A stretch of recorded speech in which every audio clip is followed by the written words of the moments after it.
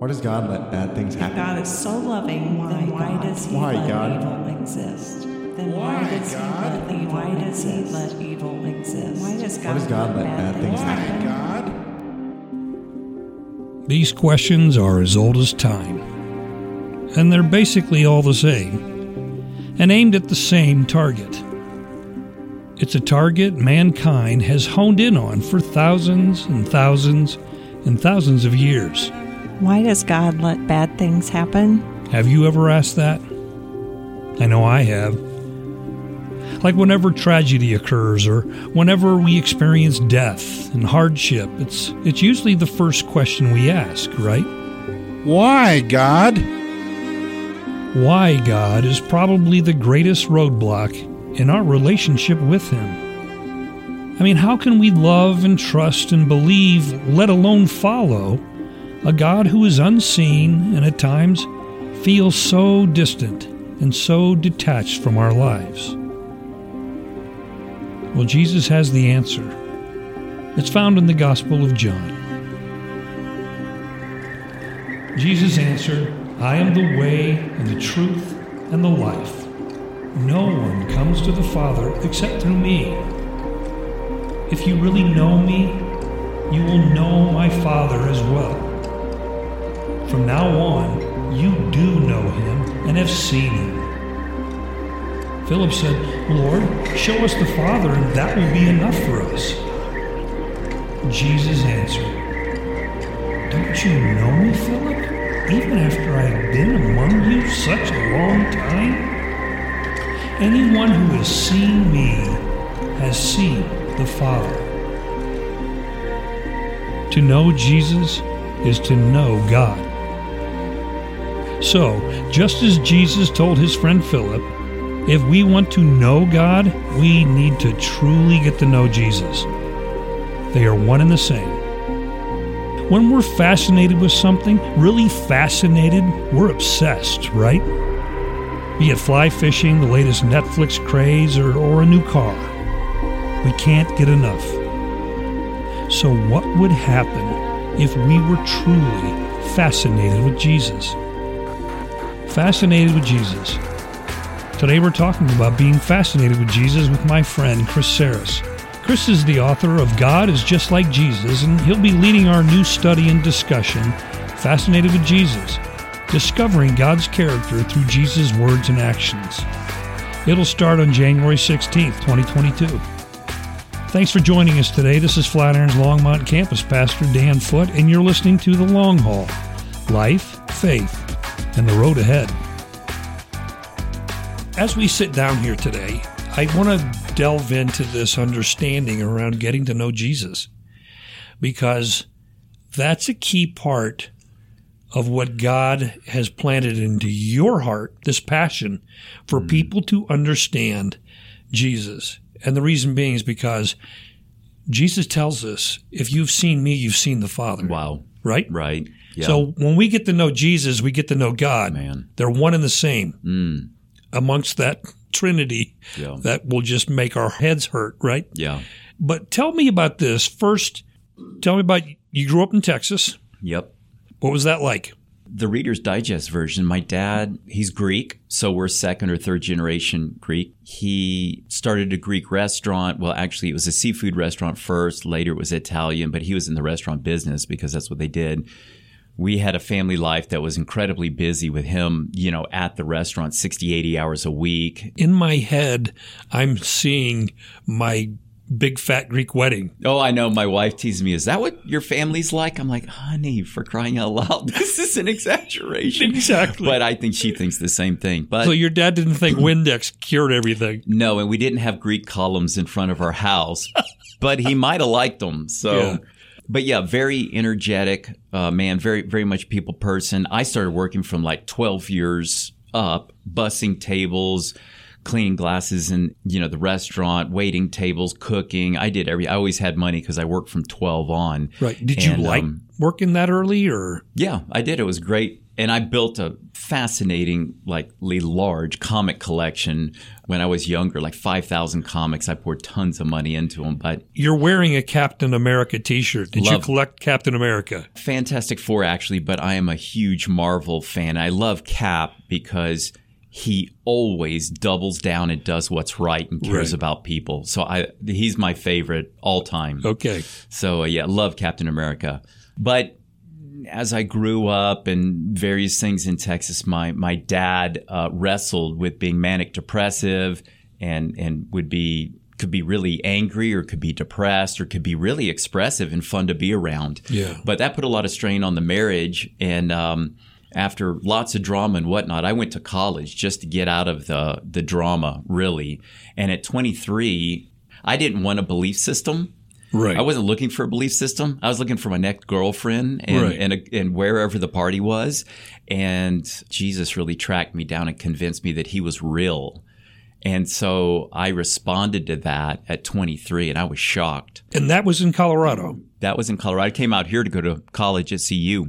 From my chaotic childhood, I went on this crazy journey to figure out, oh my gosh, God, I got honest about a lot of things I was doing. God forgave me. And then I had to wrestle with, okay, who the heck is he?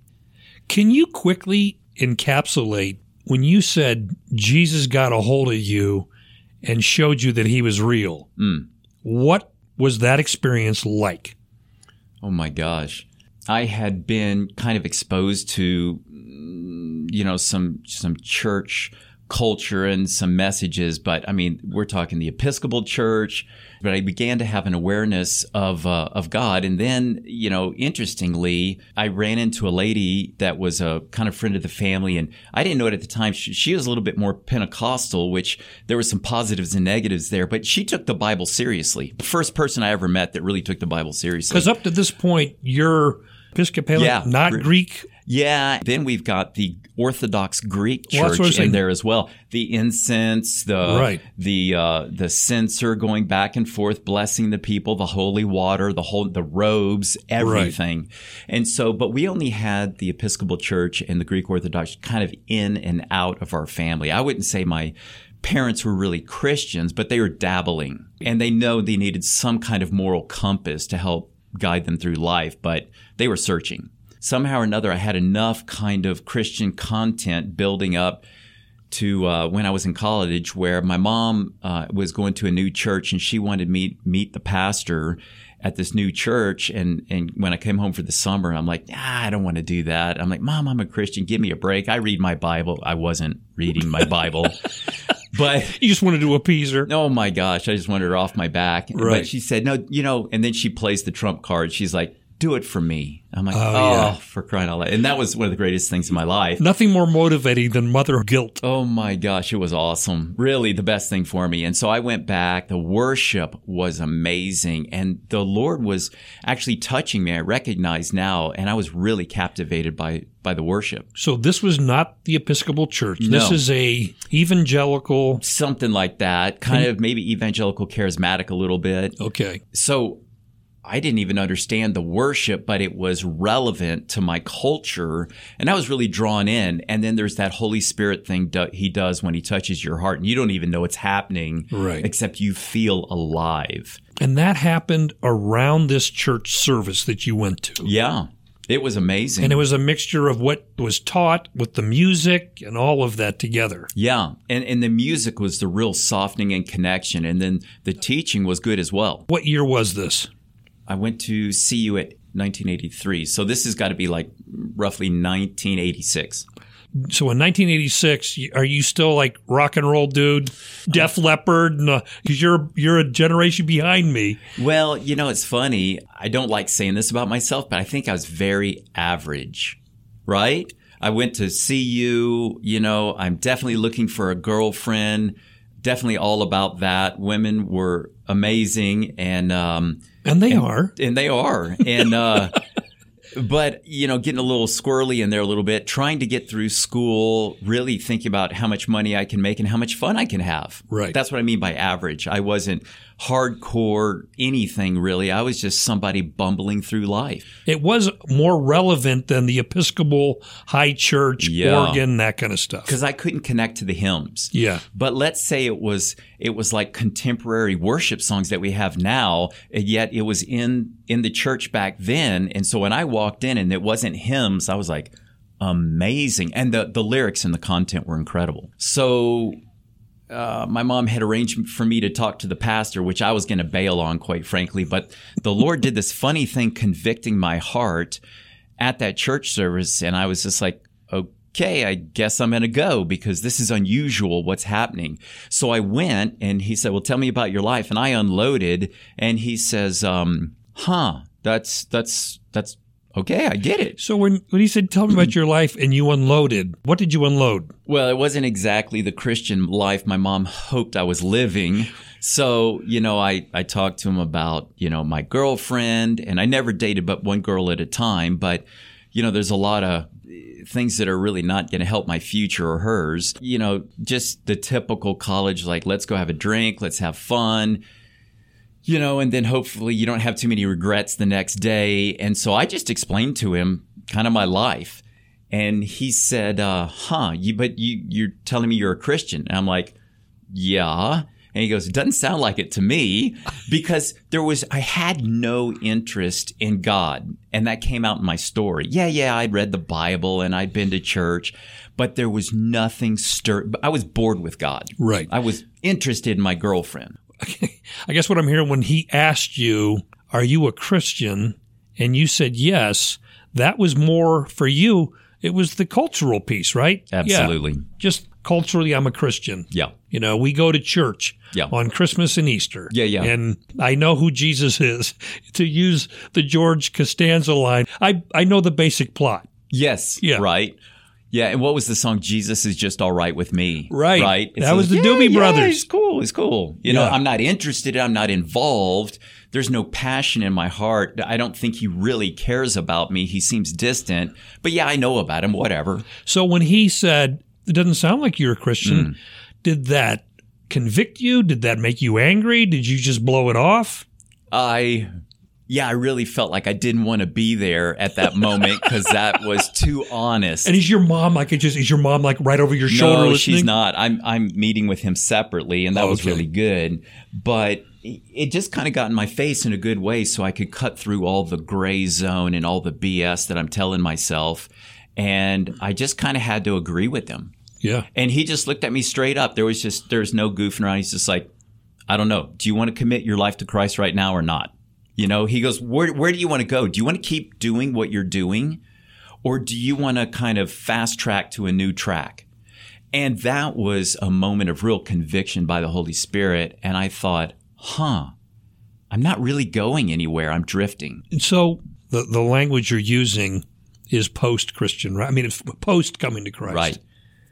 So in that moment, you just felt conviction. You didn't even know that it was the Holy Spirit. I didn't know what it was. But there was conviction. Like, what he's telling me is true. Yeah, absolutely. And a lot of times we hear this like, well, the Holy Spirit convicted me. Mm-hmm. And lots of us scratch our heads and go, well, what does that look like? Right. I don't know what that means. Yep.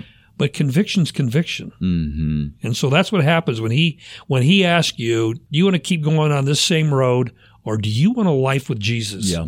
And you were convicted to go, I think I want Jesus. When I really looked at my life and I had to explain it to somebody else and I couldn't BS my way through it, I took stock and said, yeah, I'm not really convinced this is what I really want. Is there more? Yeah. Yeah. That's great. Then what happened?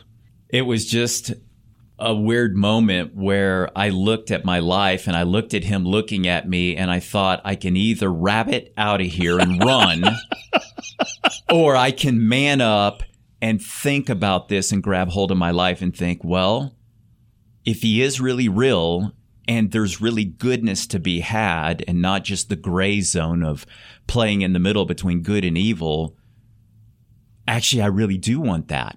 And so I just said, I'm down. I mean, if he's real, the answer would be yes. I want that. I want more. And I want something that's good, not just something that is lukewarm and kind of like, I'm just doing what I feel like I want to do, and we'll see where it goes. So in your story at this moment, what happened next? He just said, you know what? Let's pray. And I'm not going to pray for you. I'll get us started, but this is your moment. Why don't you pray? You pray whatever you want to pray. And if it's in your heart, then you go for it. And so we did. He opened up, and then I actually kind of welled up. And I don't think I was aware of the presence. I mean, his presence is so good. And you start to be aware of that. But I don't even think I knew what that was. But I kind of started welling up, thinking about my life and people that hurt me, people that I'd hurt. And I just started praying really directly to Jesus. And I walked out of there, and it's almost like I lost track of time. But when I walked out of there to my car, I looked around, and everything seemed bright and clean. And I was stunned.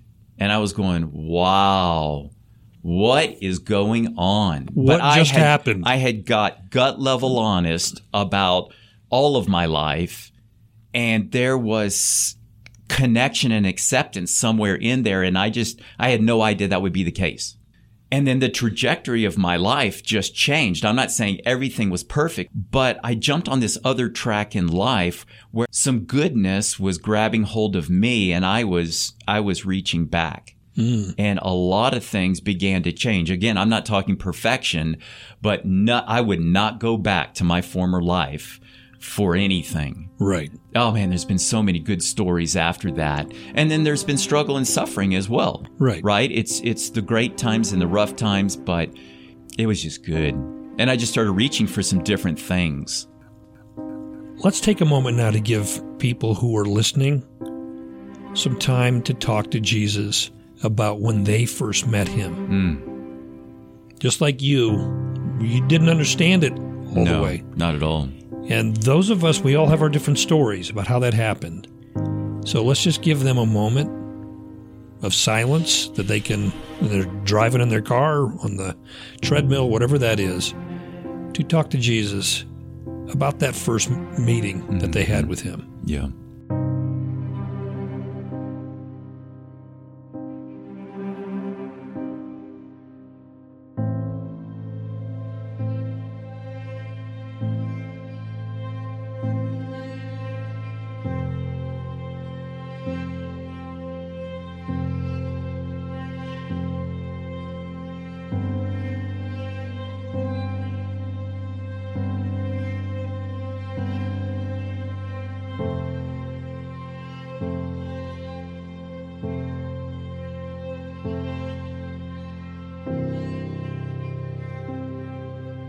So in that moment, something changed. Yeah. Can't put your finger on it. Years later, you see the fruit. You look back and you go, that was Jesus. Yeah. This is when my personal relationship with Jesus began. Yeah. And he'd been hanging around, trying to get a hold of you for a while. Yeah. And the Holy Spirit is a gentleman. Jesus is a gentleman. He wants your free will. Right. He wants the real yes. He's not into coercion. Right. So then you go on this journey. I'm making broad assumptions, but did you get baptized? I did, but it wasn't right off the bat. The first thing that started changing was how I started relating to my girlfriend. But within about, I don't know how long it would be, I actually ended up getting baptized in somebody's pool in the backyard. That's great. So the first steps were recognizing that you had changed some stuff around your relationship with your girlfriend. Mm-hmm. How'd that go? That was a funny one. So often we have the impression that it's the guys pressuring the girls all the time, to get in bed and whatnot. And I think certainly that's true some of the times, but she was a dear lady. She was the one kind of pressuring me to go the distance. And I didn't realize at that time that could be something to kind of close the deal and lock in the relationship and guarantee a future. And so I kind of went back to her and I said, yeah, that thing that you were talking to me, like, practice makes perfect and you're available anytime. I said, and practicing sounds fun. Right. I said, I don't think we're going to be doing that. And she looked at me like I was nuts. And I said, Jesus, he's actually real. And he has some real thoughts about relationships and respecting you and you respecting me and how we build a relationship and the marriage and whatnot. And so I just think we're not going to do that.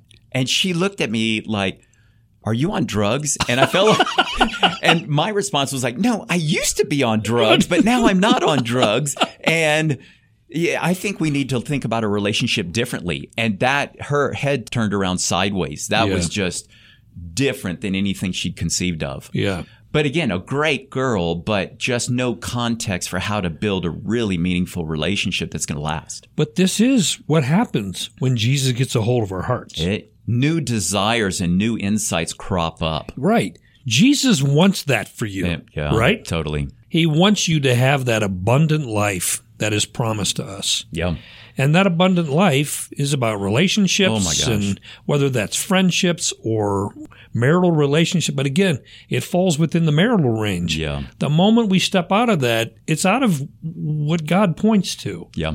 And so we steer clear of having those conversations because we don't want that practicing to end. Yeah. It's a lot of fun. Yeah, exactly. We don't want that to end. And but you did. You took the road and that relationship ended. Mm-hmm. And this is the thing that I love about all of our stories.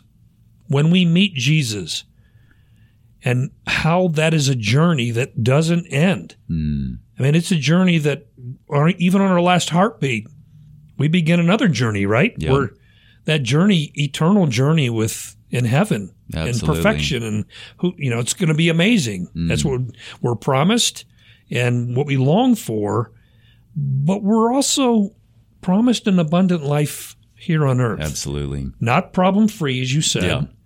and not struggle-free, but then growing, right? Growing in goodness. And with Him beside us. Yep.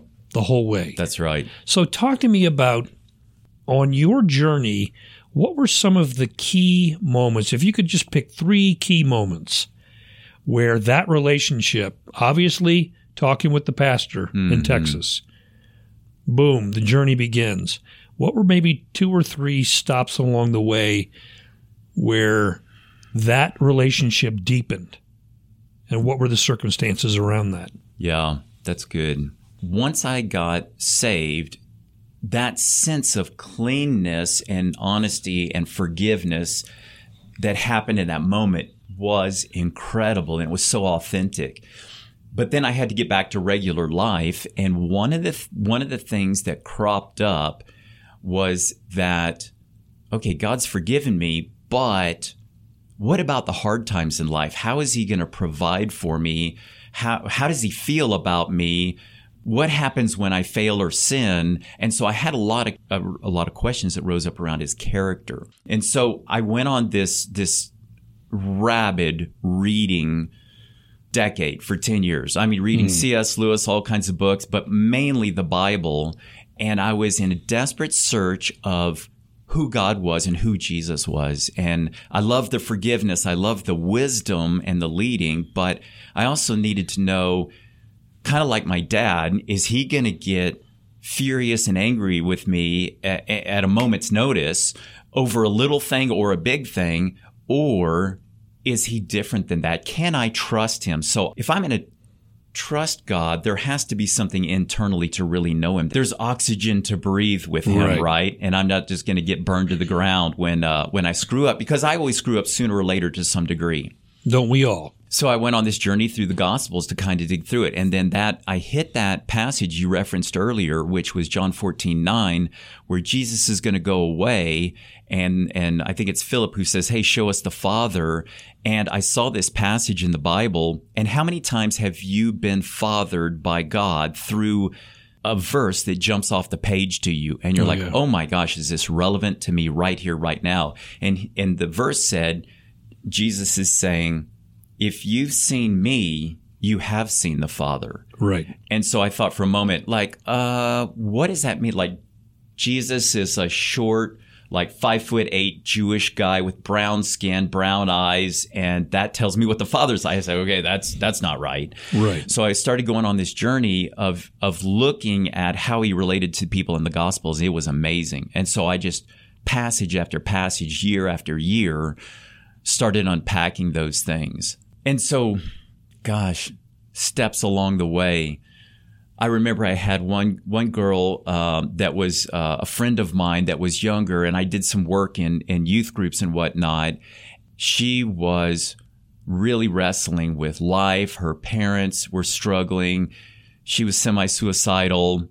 She really wrestled with knowing that God cared about her, and she just felt like she had nowhere to go. And so I began kind of taking some of these passages that had meant something to me about how Jesus relates to various people, and I started sharing them with her and a couple other kids, and it started to catalyze that deeper in my heart when it was meaningful to other people as well. Like one of the ones I really loved was that Mark 1 or Mark chapter 3, I can't remember which, but the leper comes up to Jesus, kneels before him covered in leprosy, and says, "Lord, if you're willing, you can heal me." Mm-hmm. And I love the NIV text says Jesus was filled with compassion. Yeah.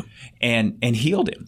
And I love that. And I began to share that with her and many other passages, because Jesus wasn't just healing the leper because theologically, he needed to make a point or, this, that, or the other thing. It's he deeply cared. Right. And that was his chosen method to interact with this leper. But translating that to myself and to my friend, I'm like, he actually cares about us. Yeah. And that was big. And that started this concept that God, maybe he just doesn't tolerate me like my dad did, but maybe he likes me. Some of us have struggled to believe that, haven't we? Throughout most of my life, the idea that maybe God likes me was about as conceivable and as believable as flying pigs and unicorns. Maybe God is ashamed, disgusted, and mad at me. That was a heck of a lot more believable. That was until I started really looking at Jesus in the Bible. How Jesus reacted and treated and cared for messed up people like me. Jesus loves me, this I know. It's an old children's song. And if Jesus loves me, then God loves me. They are one and the same. We're going to pick up with Chris Sarris next week as we continue to look at Fascinated with Jesus. Where are you on that journey? Wherever you're at, let's travel together. I hope you join us next week. This is Dan Foote, and you've been listening to The Long Haul, Life, Faith, and the Road Ahead.